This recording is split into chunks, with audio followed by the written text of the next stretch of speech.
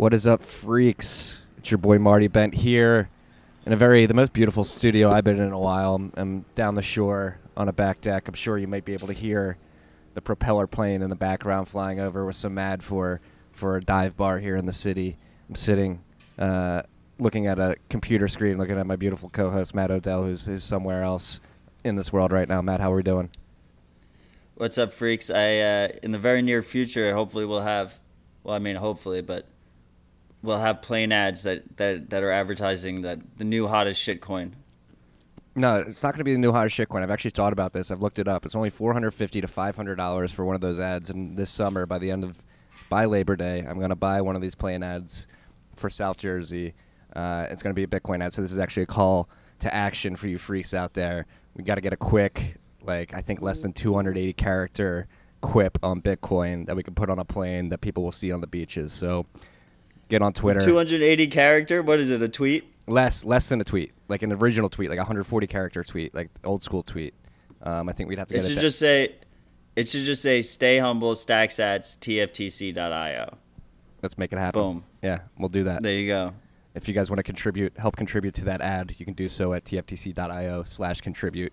Speaking of which, let's get into the price. The price right now, according to the TradeBlock XBX index, is $11,874.03. Looking up a block right now.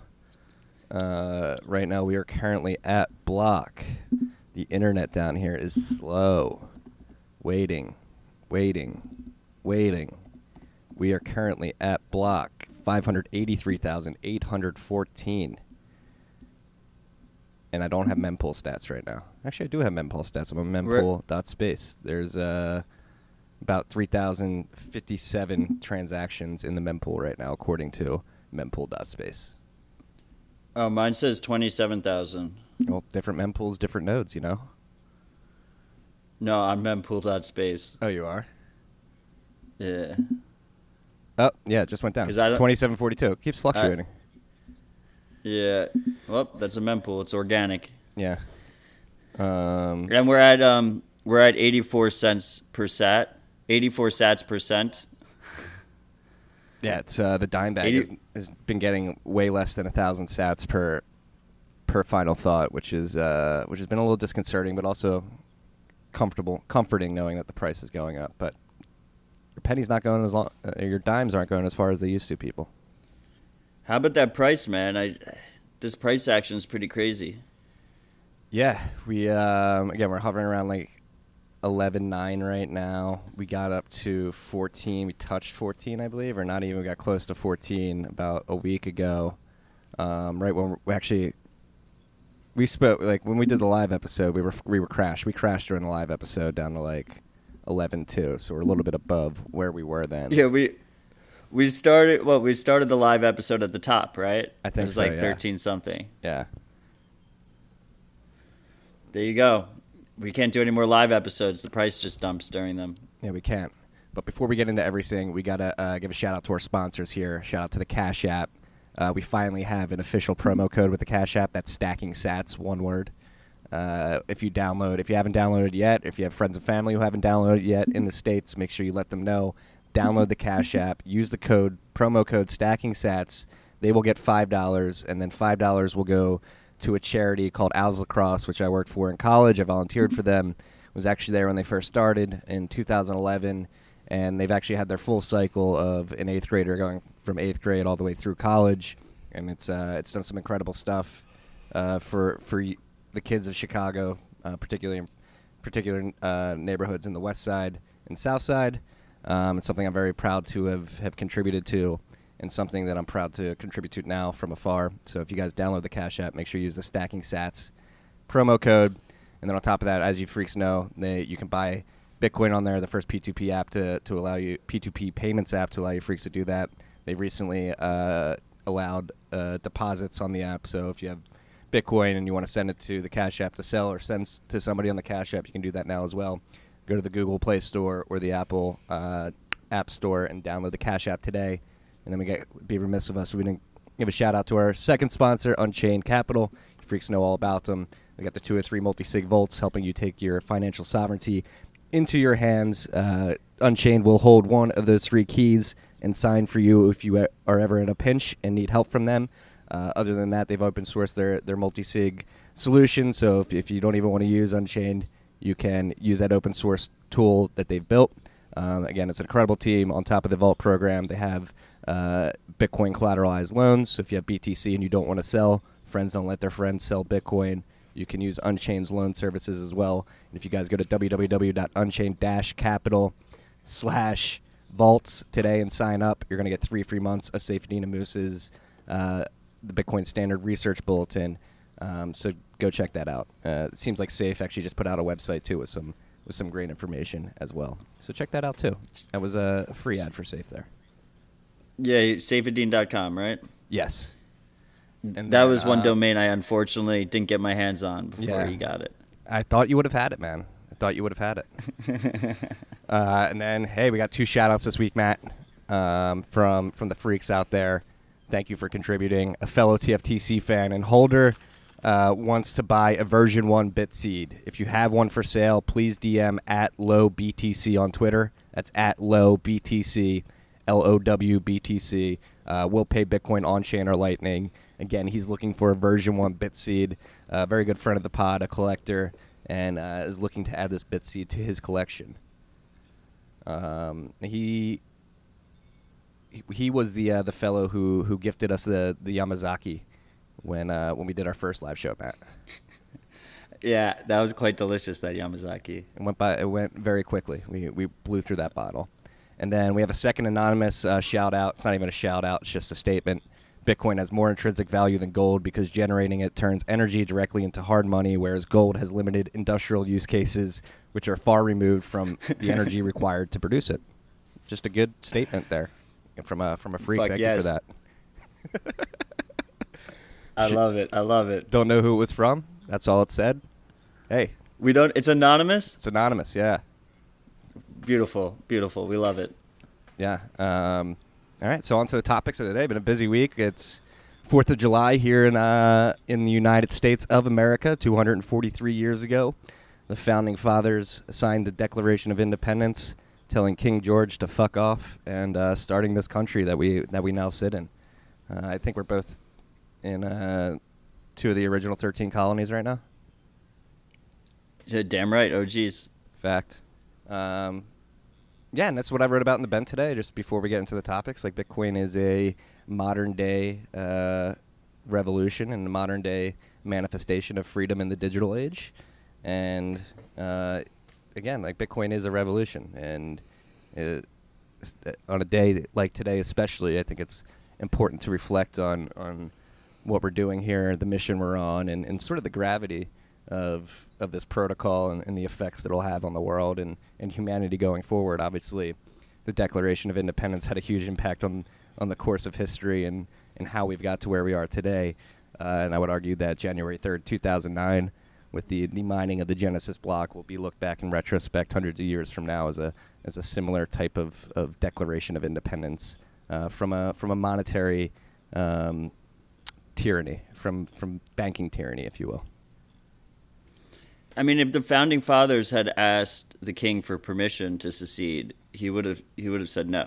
Like, this is, like, it's inherent to the Bitcoin movement is that permission shouldn't be required. Yeah, I think that was the whole reason why they declared independence, because they asked for permission to be represented in the King's Parliament, and they said, no, fuck off. And they're like, all right, we will fuck off and create our own country. Like, I'm sure the king wouldn't want you to do CoinJoin either.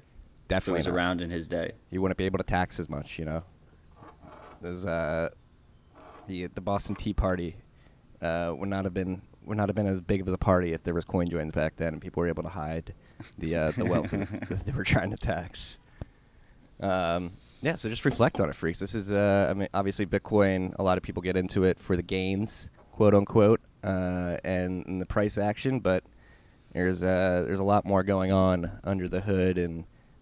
Philosophically and ideologically, this is a quiet, peaceful revolution too. It's the other beautiful thing. We don't have to revert to a result to guerrilla warfare like our forefathers did, and attack the system head on with violence. We can do it with code and moving our finances into the system pretty peacefully. And the other thing that's beautiful is not only is it a peaceful tool and a peaceful revolution, but it's also voluntary. One of the issues when we did secede was that there was plenty of people in America at the time that didn't want to secede, but they didn't even have a choice. Like they had to get involved in everything that was going on. With Bitcoin, and then they ended up, brothers fighting brothers, right? That was the whole thing. With Bitcoin, like if you don't think Bitcoin's a good idea, then ignore it. You're welcome to ignore it. We think that's probably a really horrible decision on your part, but you're completely welcome to ignore it while we do our thing. It's a very good point to be made. This is completely opt-in. This goes back to Balaji in Naval's tweet threads from a couple of years ago on voice over exit, voice and exit. So we have a voice now and an opportunity to exit into a new system, and that's Bitcoin. And again, if you don't like it or don't agree with the implications of Bitcoin, you do not have to participate. Though if you do not participate, just be aware that your life will probably be affected in some tangential way due to Bitcoin's success or non-success. Yeah, I mean, you don't have, no matter what, you're participating in this broken system we have, so you might as well participate in the fixed one. Yes. Yeah, so just on a day like today, 4th of July, just reflect and think about the gravity of this, and the Latin phrase that I put at the end of the bend today, I think is a very, very, very important with this stuff, and it was written by, I don't know if I don't know if Thomas Jefferson was the first person to coin this Latin phrase, but it's a Latin phrase none the yet, and it's let me pull it up here real quick. Excuse me. It's wow, I haven't read Latin in so long. Malo periculosum libertam quam quietam servitutam. I definitely just butchered that, but when you translate it to English, it means, and a dangerous liberty seemed preferable to quiet servitude. So I would argue the quiet servitude of living under the current banking system is something that is corrosive and eats away at most importantly people's purchasing power and their ability to save throughout time. And Bitcoin, ooh, it's noon here in the city. Sorry about that. We're gonna have to go through some background noise here. All right, that's over. Wow. Wow. They're trying to censor us, guys. They are trying to censor us. Yeah, so that phrase in particular, I think it's important to think about. Bitcoin is it's almost a dangerous liberty, because we are confronting the state and their ability to print money, and central banks and their ability to print money, and obviously that is going to perturb some of the people in those places at some point, and already has to some extent. Brad Sherman here in the States. But it's not going to be an easy ride, but it is worthwhile. It is preferable to the quiet servitude of living under this oppressive, tyrannical banking system. Be a citizen, not a subject. Fact. All right, let's get on to the topics. That was our freedom spiel. 15 minutes of shooting the shit and talking about freedom and shout-outs. And ads. There's some ads thrown in there, too. Let's start with the SATS app. Was announced yesterday by Casa. So Casa, the company that's making, has the multi-sig solutions. They have a personal node for you. They announced the SATS app node yesterday. This is an app that you can use to connect with your Casa node. And they're working on something called SATS tags as well. And these will be sort of human readable addresses that you'll be able to send Bitcoin to within the SATS app, trying to make the UX around address creation and invoicing a little better for Bitcoiners, for Casa users particularly. Matt, thoughts? So Marty, I'm really conflicted, man, right now. This app is very cool. I'm glad they released it. Basically, they have their multi-sig, and then they have the node, and there was no way to interact with your node mobily, like on a phone.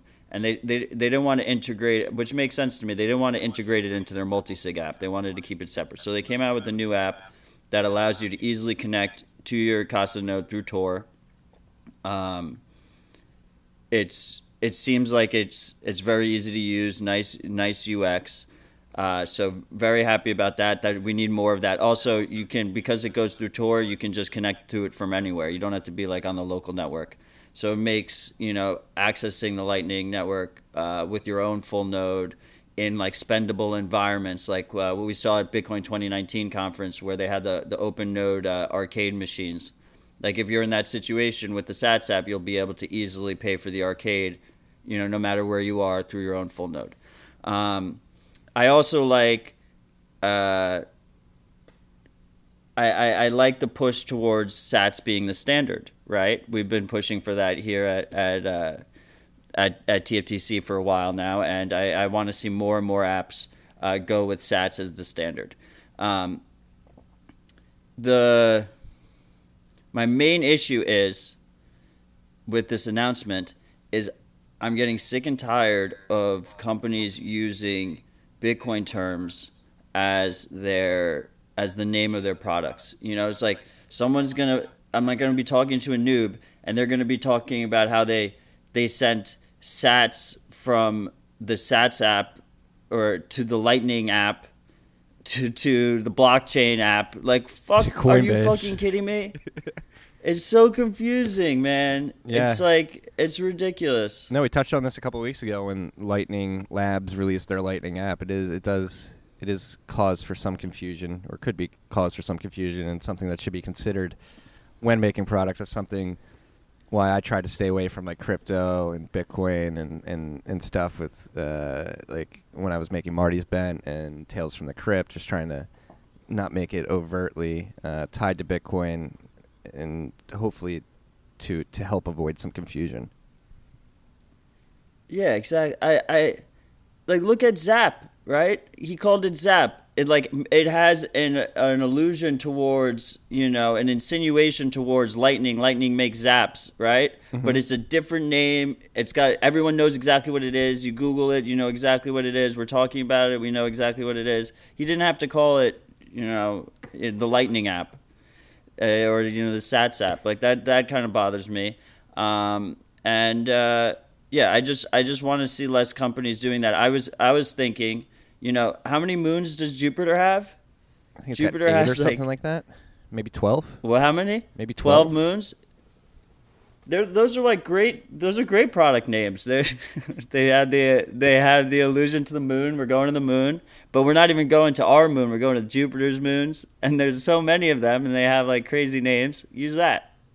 Yeah, there are some good Jupiter moon. I'm pulling up Jupiter moon names right now. I think that's a good idea. I want to see more of that.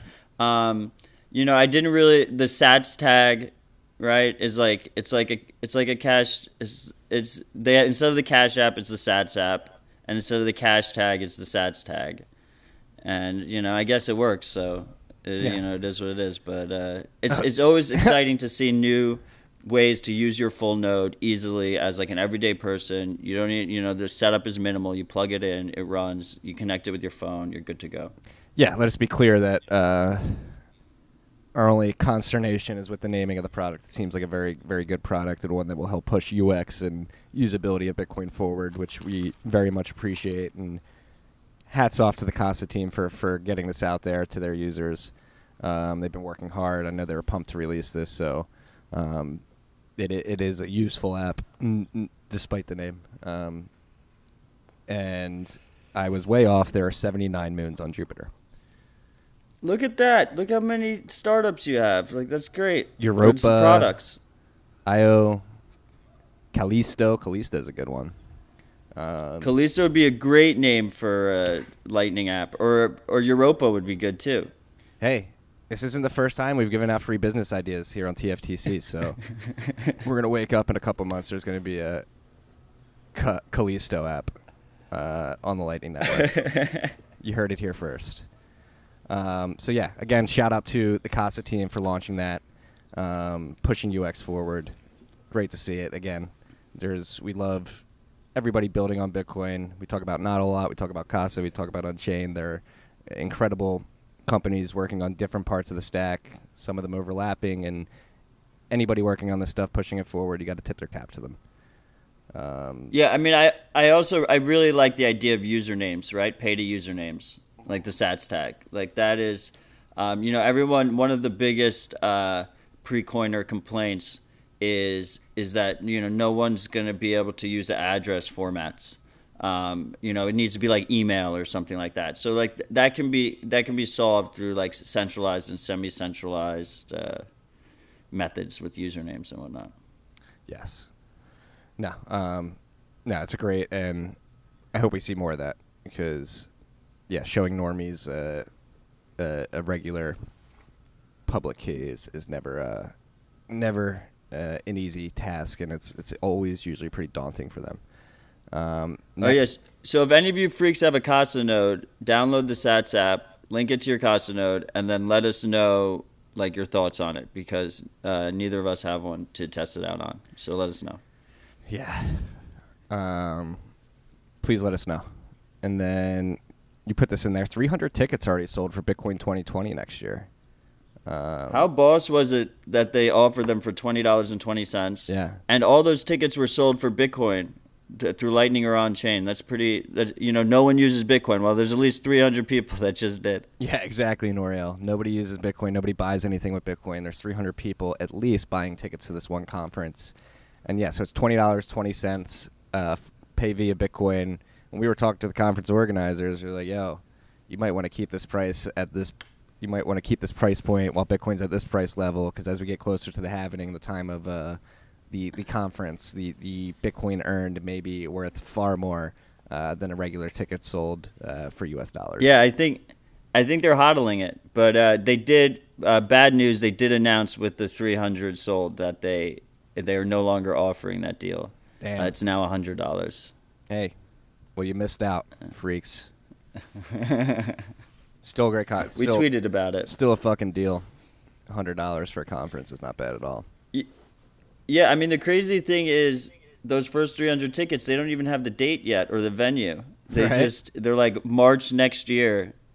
And people, this first conference was great. America has needed like a major big Bitcoin conference, I think, for a while. All the existing ones, like the North American Bitcoin Conference in Miami, Consensus and whatnot, they just haven't cut it. Magical Crypto was supposedly pretty good, but it's still called Magical Crypto in the name of the title, so it kind of disqualifies it, in my opinion. Yeah, no, I agree. And so check that out. Tickets have been bumped up to $100. So we had a great time. I believe we'll be doing another live show there next year. At least that's what we are toying with right now. It was a lot of fun. If you guys can make it out to wherever the conference is next year, highly recommended.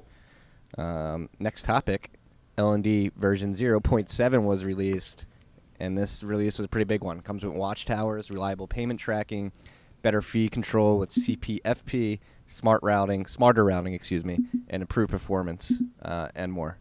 So this is watchtowers are officially in the LND version 0.7 beta.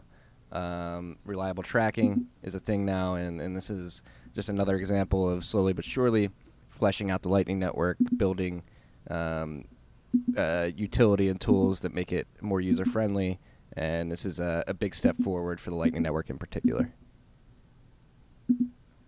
Any thoughts, Matt? Yeah, this is big news. They just keep stepping forward. I think the watchtowers is a really big deal. It's just good to see. I mean, I haven't tested it out yet myself. Yeah, watchtowers. We haven't tested it out, but were you at BitDevs when Will Byrne? That was awesome. That was awesome. So we'll give us a nice demo, and watchtowers, they might just serve as like, in the future, just people are just disincentivized to even try to maliciously steal the other end of a channel because they know there's potential of a watchtower watching that, and they'll get their money stolen. So it's almost like, hey, like in a bodega. I think we said this a couple weeks ago. It's like the sign at the bodega that says, "Hey, you're being watched. Smile. You're on camera." So yeah, it's like a herd immunity. Yes, like they won't try, because if they do get caught, then they lose everything. They end up losing money. So the key is to make the punishment so severe that, you know, even if they get away with it like 1 or 2 times, the third time just makes them lose, you know, more money than they made. Exactly. So shout out to the L&D team for pushing that out. Yeah, I've been using Lightning more and more every week. I've been giving a lot of dime bag demos to people to show them how microtransactions can work with Bitcoin. You know, the child pays for parent support is really useful too. Now that I'm looking at the change log, Is that for channel opening? I really like. Yeah, I assume so. And channel closing, Yeah. I imagine. But that's pretty great because then you can really. I really like the UX, the flow of child pays for parent as opposed to like replaced by fee. Mm-hmm. Because like you don't have to do anything ahead of time. You're just trying to pay the lowest fee, and if you need to bump it in the future, you just send another transaction that bumps it. Yeah. Like Samurai has had that integrated for a while, and it's really clean. I remember I used it during the last fee crisis. It was super useful. Yeah, no, it's can we go into the intricacies of the difference between replaced by fee and child pays for parent? Well, I mean, I think the big difference from a user perspective is that for a replaced by fee transaction, you have to signal it as a replaced by fee transaction before you do it. Yep.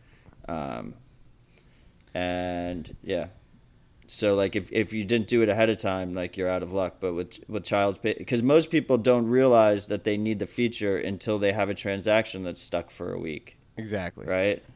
Yeah. So at that point, it's kind of too late if you haven't already done it. Yeah, you'd have to construct a transaction with replaced by fee as like a sort of a base case, which isn't the way most users are constructing transactions right now.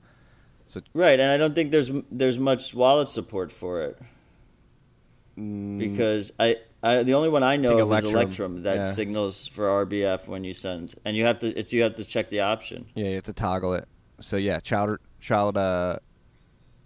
pays for parent is you basically construct a whole new transaction that says, hey, I'm going to replace this transaction with a higher fee. Please ignore that and use this one. Well, with RBF, you're like actually replacing the transaction, but you're still paying both fees. With child pays for parent, my understanding is like you're sending another transaction.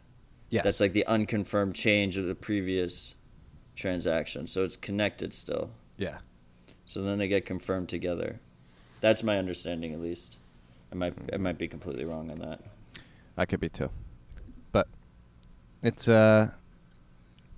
good that L&D is implemented, and if you are opening and closing channels with other people, and you happen to send a low fee at first, this is now an option for you to expedite the opening or closing of those channels. And then the routing, and they said that smarter routing. I don't know what that means, but that's one of the things that Kita Miner said on our last podcast, our conversation with the Nodal guys. He said that's really important, so that's really good to see too.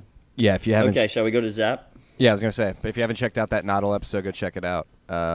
Michael and Asquedo are two very good friends. We had a great conversation, and yeah, we talked about network routing at one point in depth, and Lightning Network routing definitely needs, as a topography, definitely needs a lot of help and a lot more eyes, if you will.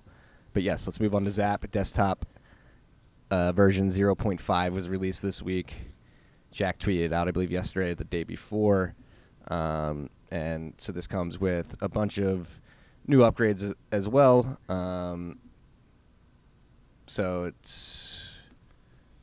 Were they on mainnet now? Yeah, so they're fully supporting mainnet. Go ahead. Yeah, that's the big one. The big one is like they're fully mainnet supported Neutrino Light wallet now, similar to Lightning's desktop wallet for a little bit now, right? Yeah. So they're officially on mainnet now, which is a big step. And Zap is, like we were talking about them earlier, another team that's creating great UX. I use the Zap app on my phone every day to see what's going on with our TFTC. But that's with our own node. Yes. Which connects remotely to the node. But right, this now lets you, like, I tested it out. I just tested out the new version, like 20 minutes ago, and it syncs within like a minute and a half, 2 minutes. It syncs. It defaults to Bech32 now. You deposit into it. You can change that in the settings. And then you're good to go. I like that they don't default to autopilot, which I think is still like premature to use autopilot. It does more harm than good. And so you just open it, and then you can make your own channels. You can open a channel with us. You can open a channel with Pierre, and it defaults to private channels. So I think this is like, so the key thing here though is you're not running your own node, right? So you're using Neutrino, and there's a big trade-off there. It's always more private, and you can verify your own transactions if you go through your own node. Yeah. No, it's, again, incredible sort of push forward. And on top of this, the mainnet Neutrino stuff, they have channel backups. They've changed their preferences and improved channel management as well. And this is I'm actually happy you mentioned like private channels, because that was something that was going on Twitter earlier this week.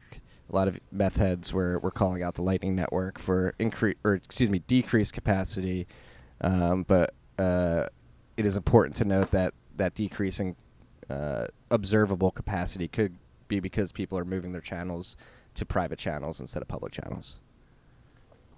Yeah, and anyone who's loading up the Lightning Labs wallet or loading up Zap now, the Light wallets, like their nodes don't show up publicly. They don't publicly broadcast. Their channels don't publicly broadcast. And that's how the majority of people that are like non-routing nodes are going to interact with this network is that you either run your own node, or you do a Light client, and then you just connect with the one or two private channels out to like a bigger routing node, and then you settle out the balance with something like loop out, so then you have inbound capacity, you have outbound capacity, and you become like a fringe user, like on the outside of the mesh. So don't use capacity as a metric. Don't get sold off on that.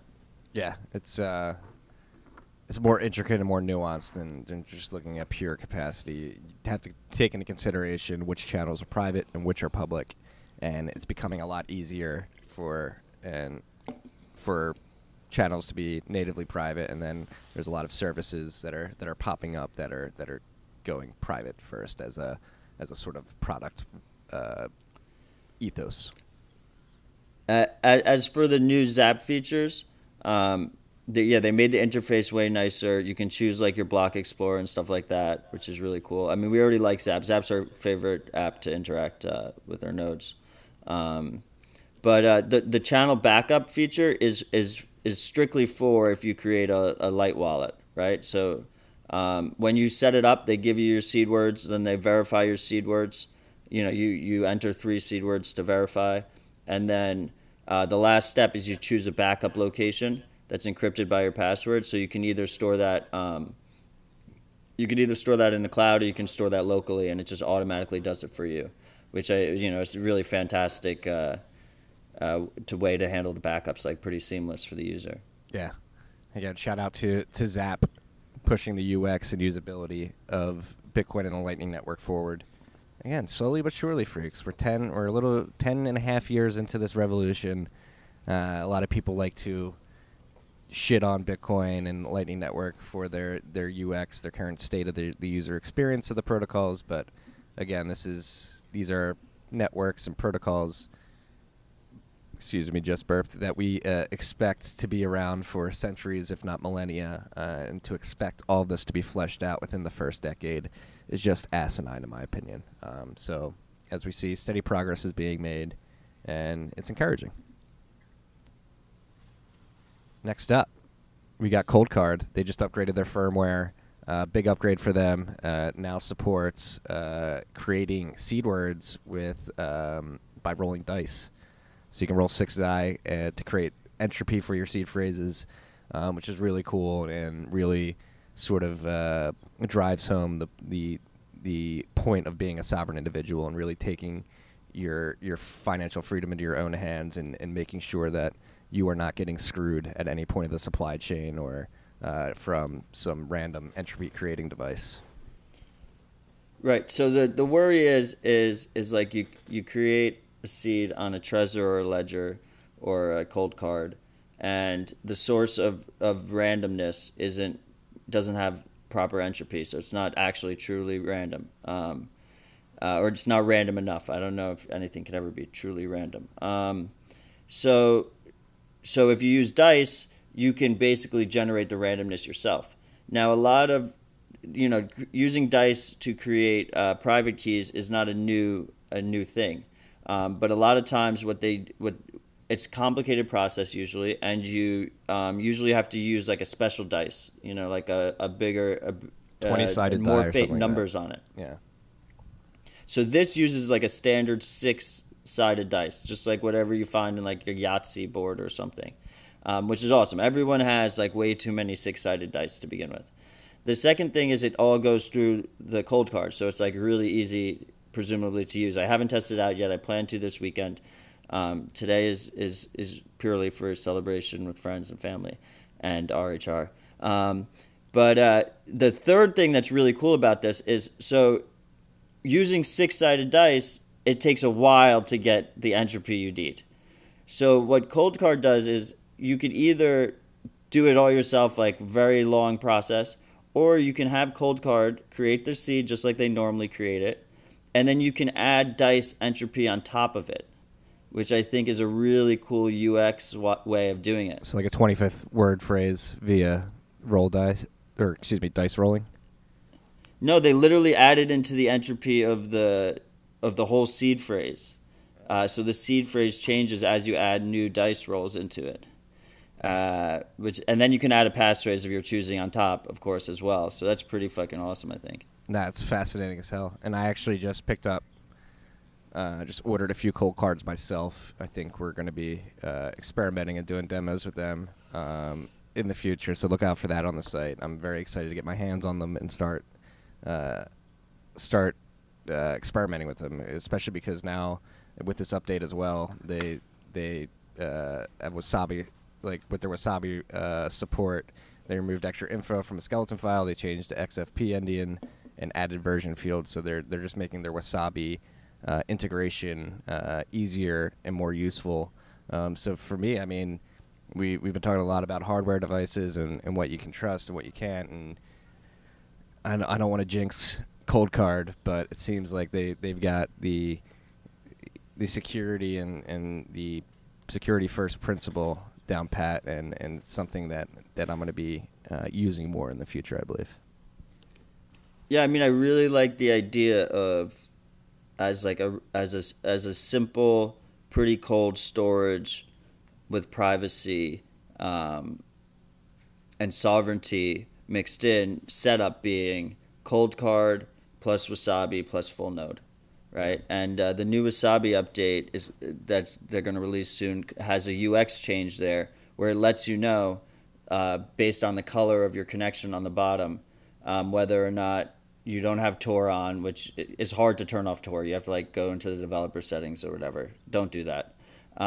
If you're in SPV mode where you're fetching filters from the Wasabi server, or if you're running through your own full node.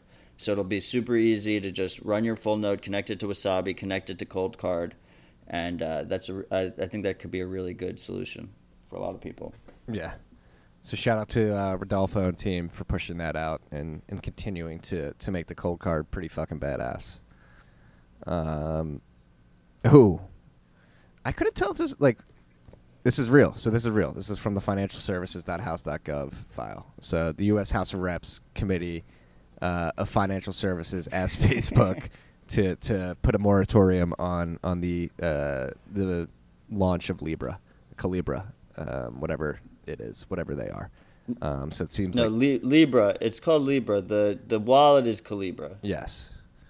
So Maxine Waters came out and asked Zuck, like, yeah, don't do this. And it's crazy because I couldn't tell if the letter was real or not because it almost read like satire because they were basically just explaining how Bitcoin can attack the state's power of money, but focusing their ire on Facebook and Libra. So yeah, the U.S. At least the Financial Services Committee seems to be scared of Libra. They think it would compete with and potentially undermine the dollar in the long run. So they came out and admitted that in a letter to Mark Zuckerberg. Yeah, I mean, companies can't just be their own central bank. Like, this is why Bitcoin exists. Right? So what do you think? Do you think Facebook fights back? Do you think they tell the government to fuck off, or do you think they bend the knee? You know, I mean, the freaks know how I feel. Even before this, I was saying that they weren't going to let them launch. We had a long conversation with this the day after the Bitcoin 2019 conference with somebody who was a Libra bull. Yeah, I mean, Facebook is already a huge target without this mess. You know, there's multiple presidential candidates calling to break them up. So, who knows? I don't think the only way Facebook's able to get away with this is if they give the U.S. government like a shit ton of power over the system, in terms of both surveillance and control of some of the monetary elements. And so if that's the case, then, you know, it just further solidifies that Libra doesn't compete with Bitcoin, right? Yeah, exactly. It's funny that they decided to come after Libra, but other than Brad Sherman again, nobody's really, and that's the beauty of Bitcoin. Maybe nobody has done it yet because they literally can't. Like, nobody has sent a letter to anybody telling them to stop using and running Bitcoin. And again, this is driving home the value prop of Bitcoin. There's nobody that this Financial Services Committee could send a letter to shut down Bitcoin. It is a hydra that cannot be killed. Right. I mean, they can't shut it down with just a letter. They would have to do more than that. Exactly. Letters are easy to write, right? So very easy to write. Finding and bombing mining servers is not as easy or as palatable. 2 more topics here, or 4 more topics here, and then we'll wrap up and get on with our 4th of July. Cloudflare went down due to a faulty upgrade.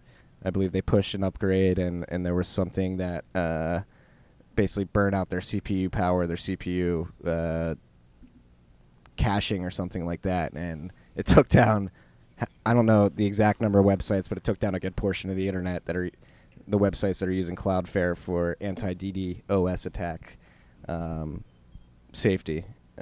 So this was a big wake-up call for the people using the internet. Like, wow, a lot of companies depend on this one centralized service. So let's explain how Cloudflare works. Cloudflare's business model is so sites, one of the most common ways to attack a site is a DDoS attack. We've seen DDoS attacks happen all the time. Basically, you take over a bunch of computers or a bunch of devices, and you have them all hit a website at the same time. I think Aaron Swartz also had ways to protest using DDoS attacks, where people would install an app on their computer, and it would just they would voluntarily do it, and it would automatically take part in the DDoS. So basically, you just keep hitting a server until it goes down or it just is unreachable. And this is also why CAPTCHAs exist, right? Where are you a human? Prove you're a robot. So what Cloudflare does is it sits in between the user and the site. So when you go to the site and you hit the site, the first thing you hit is one of Cloudflare's servers. Then Cloudflare is making an educated guess on whether or not that you're a bot attacking or if you're a real person. They might give you a CAPTCHA, they might not, and then they send you on to the existing service. And one of the issues is that Cloudflare is on so many sites, especially in the Bitcoin space, Bitcoin exchanges, stuff like that, because because they there's massive economies of scale in their business because the more customers they have, the more servers they're able to afford around the world. The more servers that they can bounce things off of gives them massive economies of scale. And Cloudflare really got ahead of this in like the 2012, 2013, 2014 era. I remember people getting angry in the Bitcoin community about people using Cloudflare then. And it was because Cloudflare offered a free product that like scaled. It was a freemium that scaled in, and they basically locked all these people, got all these people in, and now they're just so massive that it's really hard for upstart competitors to join the market. What are their largest competitors out there? Yeah, exactly. Like I don't even know. Yeah. But like pretty much I think all the Bitcoin exchanges use Cloudflare, and the other issue is like from a privacy perspective is that they're sitting in between all these users and the websites in question, so they can see who's coming and going on these websites. It's a major privacy concern. Is there like how do we solve this problem? Like, is there, other than CAPTCHA, or like the alternatives to DDoS attack protection? Yeah, I mean, it's not an easy problem to solve. I'm sure people are working on it. What if you had to pay sats to access a website? I think that would. I mean, yeah. People have proposed that. That's an idea. It's like a paywall CAPTCHA. Yeah. Or like a lot of people proposed for a while. They were saying, you do like a proof of work CAPTCHA, so like costs money to do that. This is like Let's bring this back is hash why cash. Bitcoin transaction fees exist, right? Because if it was free to send a Bitcoin transaction, like when we had the spam attacks on Bitcoin were basically DDoSs. They were just denial of servicing. If the transactions are cheap enough, then it costs you nothing to just flood the network with transactions. Yeah. So it's a problem that doesn't seem to be very well solved, and it doesn't seem like it's going to go away. We're very dependent on Cloudflare, as we found out this week. So yeah, just be aware of what services are using it. I believe on some exchanges the price of Bitcoin was showing some indexes were showing like $6 Bitcoin just because they couldn't access the exchange API data. So that's just like another attack vector, social attack vector, if you will. Well, it's part technical, part social, where somebody could use Cloudflare to socially attack the masses into thinking that something's happened to Bitcoin when it hasn't. I mean, it should be mentioned, as Pomp made sure to mention on Twitter, that Bitcoin didn't go down. That if you were running your own node and your own wallet was connected to your node, you could participate in the Bitcoin network just as you would have otherwise. Yeah, no, yeah. Thank you for Pomp for always pointing out when Bitcoin survives and when other things go down. Bitcoin never shuts down. And, no, Bitcoin does sometimes. It has in the past, but very, very negligible amount. 99.999%. I don't think of the time it'll be up. Yeah, I mean, you shouldn't. There's a website. Was it Bitcoin Uptime? I feel like you shouldn't say never though, because like it literally has. It has been down. It's true. True. March 2013. Like what, in 2011, 2013? Yeah. Those are the last two times, right? Yeah, there was 2010 and 2013. Yeah. Bitcoin has been up for 99.983936344% of the time. Yeah, and I believe that's what we should be saying. I believe July 2010 was a Coinbase reward bug where there was like an 8 billion Bitcoin Coinbase reward, but it was forked out within 100 blocks before the Coinbase was given to the miner. Or the miner was allowed to touch the Coinbase transaction. And then March 2013 was a consensus bug, right? That forced the hard fork. Yeah, so be aware. Luckily, both of those were early. But yeah. Just don't say never, but it's pretty much always up. And if when you're comparing it to the banks, it's particularly brutal because the banks are like they're closed today in America. The stock market's closed today. They close every weekend, so they just can't even compete. Like even if we have a couple hours here or there where Bitcoin is down, they're not even close. True. Yeah, so be aware. Be aware. This is a be aware segment of this episode. Next, Hong Kong. Hong Kong, they were back in the streets. They took over the legislator. The protesters broke into the legislator building. They put up a British colonial flag and graffitied the legislative building. So it seems like things there are heating up. And Kyle Bass this morning was tweeting about the Hong Kong dollar peg sort of disconnecting from its peg with the U.S. dollar. So it seems like in Hong Kong in particular, things are getting tumultuous. The more I'd like to focus on the protest and the taking over the legislator right now. That's like a huge fuck you to mainland China.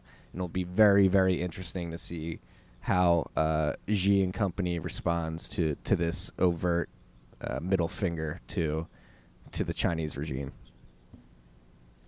Didn't the HKD peg, it went up though in value, right?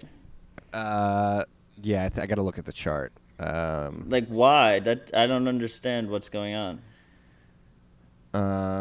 I cannot speak to exactly what's going on either. Let me see. But like, what's Kyle's point there? Let me see. He's saying it goes up first and then it falls. Is that what he's saying? Seems yeah, it's coming on. I would imagine violently up and then it.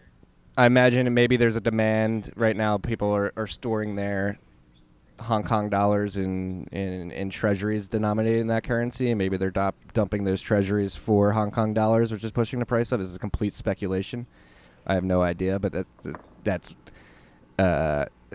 may be something that forces the appreciation of that, and then yes, maybe it's a step into getting out of Hong Kong is selling those treasuries, which forces the currency up, and the next step is getting that currency into a sounder vehicle, maybe Bitcoin, maybe gold, maybe the U.S. dollar. Right.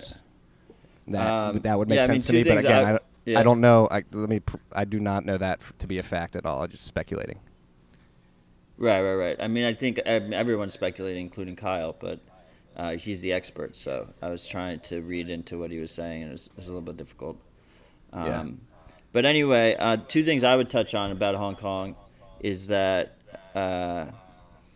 one was while the latest protests were broken up, like me and thousands of other people on Twitter were like able to watch live streams people. That was so cool. Thanks for sharing that link, dude.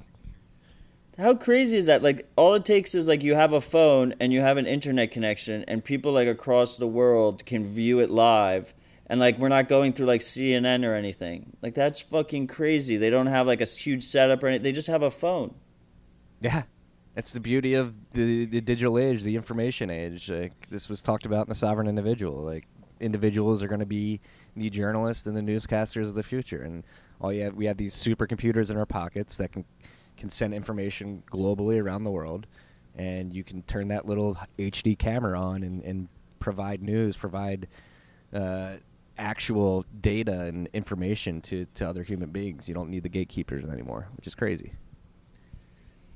Yeah, it's that like blew my. Sometimes like the little things that like you kind of take it for granted, and then while you're taking it for granted, you're like, what the fuck? Well, like, that's crazy. That's how I first got hooked on the Twitter. Was during like 2011, 2012 when things were popping off with Syria and ISIS. Like, that's when I realized the value of Twitter and the individual journalist on the ground. That's sort of being able to follow locals.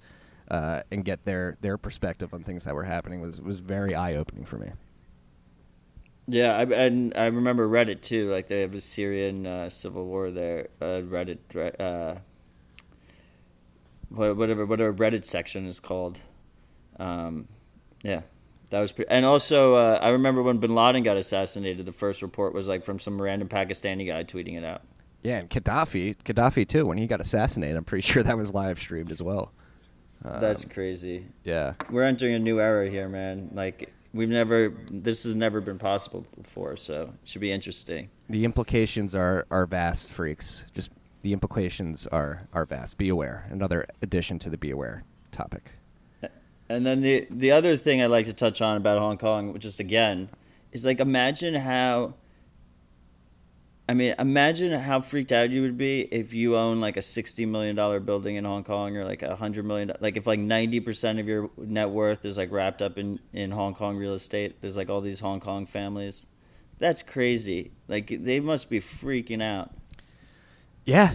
I mean, for good reason too. Like again, that's why I'm very, very, very interested to see how China reacts to this. I don't think they're going to react lightly.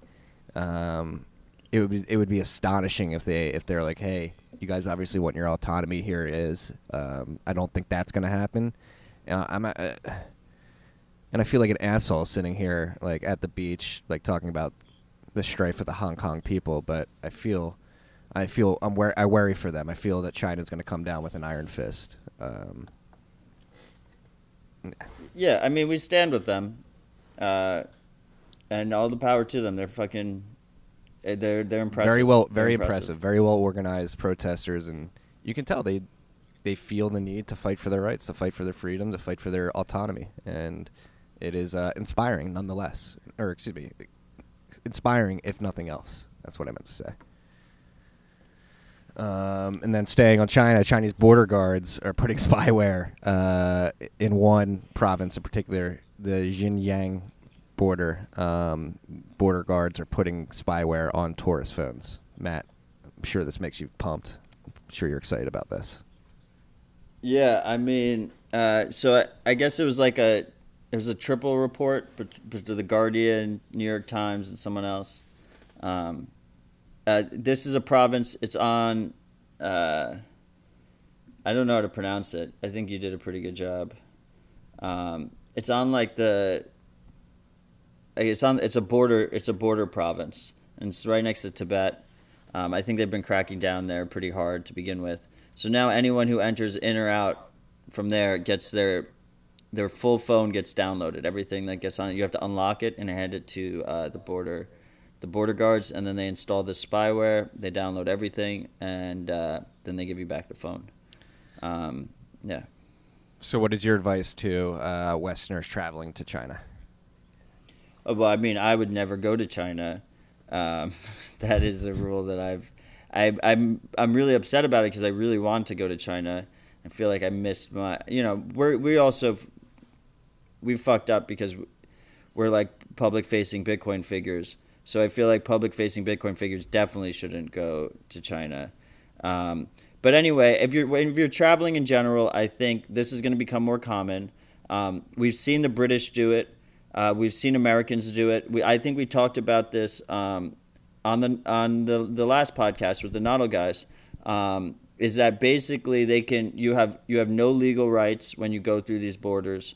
They can put you in a room for like 14 hours until you decrypt your drives. So you should go through with the bare minimum at all times. Just every time you travel, just assume that just everything that you have with you is just going to be searched and gone through and maybe taken from you. Get a travel phone. Don't keep anything on the travel phone. Like wipe your computers before you travel with them. If you need to, back them up and then restore them when you get home. Like stuff like that. Just encrypt everything. But like they can encryption. Only helps so much if they throw you in a room and they say decrypt it. What are you going to say? Like, oh well, I encrypted it, but then I forgot it. Like really? Like they know you're full of shit. I have 6 concussions. I have no idea. I forgot. It just slipped my mind. Hey. Yeah, it's not plausible great. I think this is deniability going to happen thing. more and more. Yeah.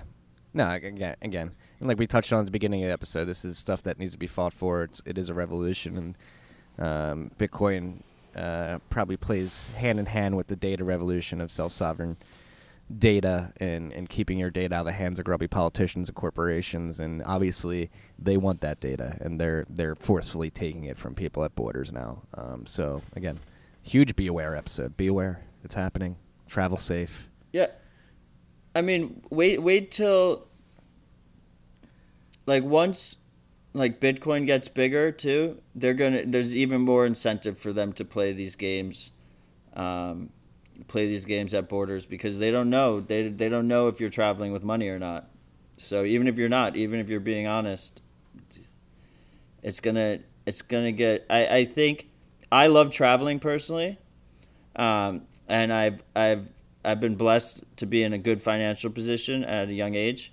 So I am trying to travel as much as possible right now, just in general, not even Bitcoiners related. I think right now we're probably in like the peak of travel convenience. Like we can go as Americans, we can go to Europe, just go all around in Europe. Europeans can go pretty much anywhere. They can go all around in Europe. Like travel is super easy, and you just got to take advantage of it right now because I think it's going to get way more difficult, and then we'll be taking like airships from our citadels, between our citadels and shit like that. Well, I hope you're wrong. For the sake of our society, I Me hope you're too. wrong. Me too. But hey, if current trends are pointing towards an outcome, it seems to be the one that you just described. But again, we got to fight back. Speak up, freaks. Speak up. Stand up. Fight for your rights. Right? You gotta like the quote at the end of the like quiet servitude. That's what we're slipping into. You gotta fight for your right to be a free human in today's day and age, especially in the digital age where it's considerably easier.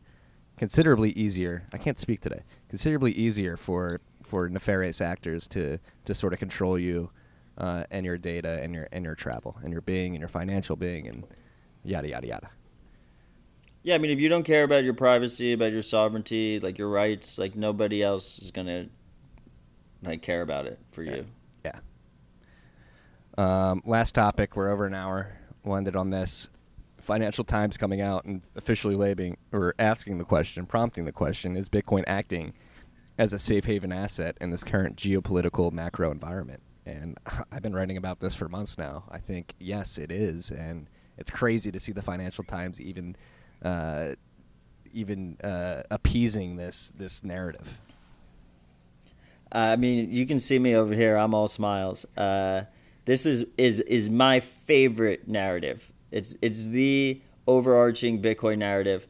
I think ultimately it will be a safe haven, and I think we could meme it into safe haven status quicker. But it's pretty much still a risk asset, but right now it's not behaving like one in this macro landscape. And I think part of the reason is because we fell so hard, which was really nice. It exhausted all the sellers. So if we're in a situation here where we're like leading into the halving and we have all this other adoption price pressure pushing us up at the same time as this macro landscape unfolds, then we're basically like the safe haven narrative becomes a self-fulfilling prophecy. Yeah. And it's beautiful. Well, and let's not just denigrate Bitcoin as a safe haven. It's just a narrative. It is a good safe haven. Like it is a good place to save and store your capital from people who are trying to take it from you. Like it is the definition of a safe haven. It is a haven from a system that is continuously taking your money from you and taxing you and confiscating your goods. It is a haven from that system. Oh no, yeah, absolutely. I mean, like, look, if you're in Hong Kong, like I'd rather have Bitcoin than real estate in Hong Kong. You're in Venezuela, you're in Iran, all these different places, and I just when does Bitcoin supplant the U.S. dollar or gold as like the world's safe haven asset? We're it's ahead of the game right now. Right now, it's mostly adoption speculation, right? Because it's so early, and the price is so low compared to what it could be in the future. Is that we're gonna have these volatile adoption cycles? But yeah, like from a natural. The natural essence of Bitcoin is that it is a safe haven. It's hard to confiscate. It's hard to block. It's hard to seize. It's really, really almost impossible to inflate it. And yeah, that's beautiful. It is definitely a safe haven. But if Financial Times starts posting about it more being a safe haven, then I think people will start believing it sooner, and that'll be fucking beautiful. Yes. So shout out to the good people at the Financial Times: Francis Coppola, Isabella Kaminsky, Jamina. All you beautiful Financial Times writers who love Bitcoin, shout out to your publication. We really enjoy you helping us push this true narrative forward, Bitcoin as a safe haven. So cheers to you on this 4th of July. And with that being said, Matt, we're out of topics. We're out of time here. You have any final words? That was that police siren, I think, passed Marty. That's not in your rearview mirror. So Yeah. it's important. And here at TFTC, we have police sirens often in our recordings. We're working on that. Just be aware. You always got to have your head on a swivel. We do it intentionally to make sure everybody's aware at all times. No, I just cheers to the freaks. Enjoy your friends and family today. Those who are in America. Enjoy work today if you're anywhere else in the world, because we do luckily have listeners throughout the world. And stay humble and stack sats. Yeah, guys. And especially you Americans today celebrating Independence Day. Reflect on the power of Bitcoin as a revolution and fighting for financial sovereignty in the digital age. With that, we'll end it there. Peace and love, freaks.